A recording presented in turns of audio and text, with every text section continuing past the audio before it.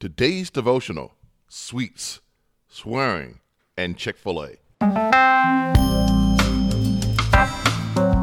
Tomorrow is Easter, and as our eyes are focused on the empty tomb, our attention will shift to the blessings that come to God's people if we're faithful to Him.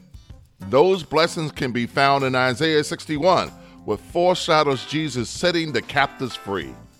The 40 days of Lent has demonstrated how we can become captive to things. Sweets, swearing, and in my case, Chick-fil-A, are all things we became prisoners to, with thoughts that we could never live without them. However, tomorrow we will celebrate our victories over sweets, swearing, and Chick-fil-A. But more importantly, we will celebrate the victory of Jesus over death and the salvation He brings to all of us. But what about tomorrow?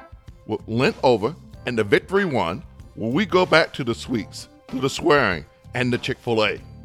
The blessings of God's favor is freedom. The freedom paid for on the cross to turn away from the captives of the past to the liberties of a new day. Released to go beyond the sweets, the swearing, and the Chick-fil-A. To be what God has always wanted us to be, a people delivered and ready to freely choose to follow Him over sweets, swearing, and Chick-fil-A. Join us for Easter services tomorrow at Greater Bethel in Athens.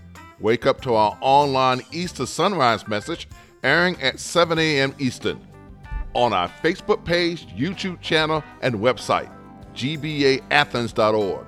Then join us in person at 11 a.m. at 140 Rose Street in Athens for our Easter services featuring a program by our kids. Or watch the live stream on Facebook, YouTube, or on our website, gbaathens.org. And so until tomorrow, blessings, peace, and love.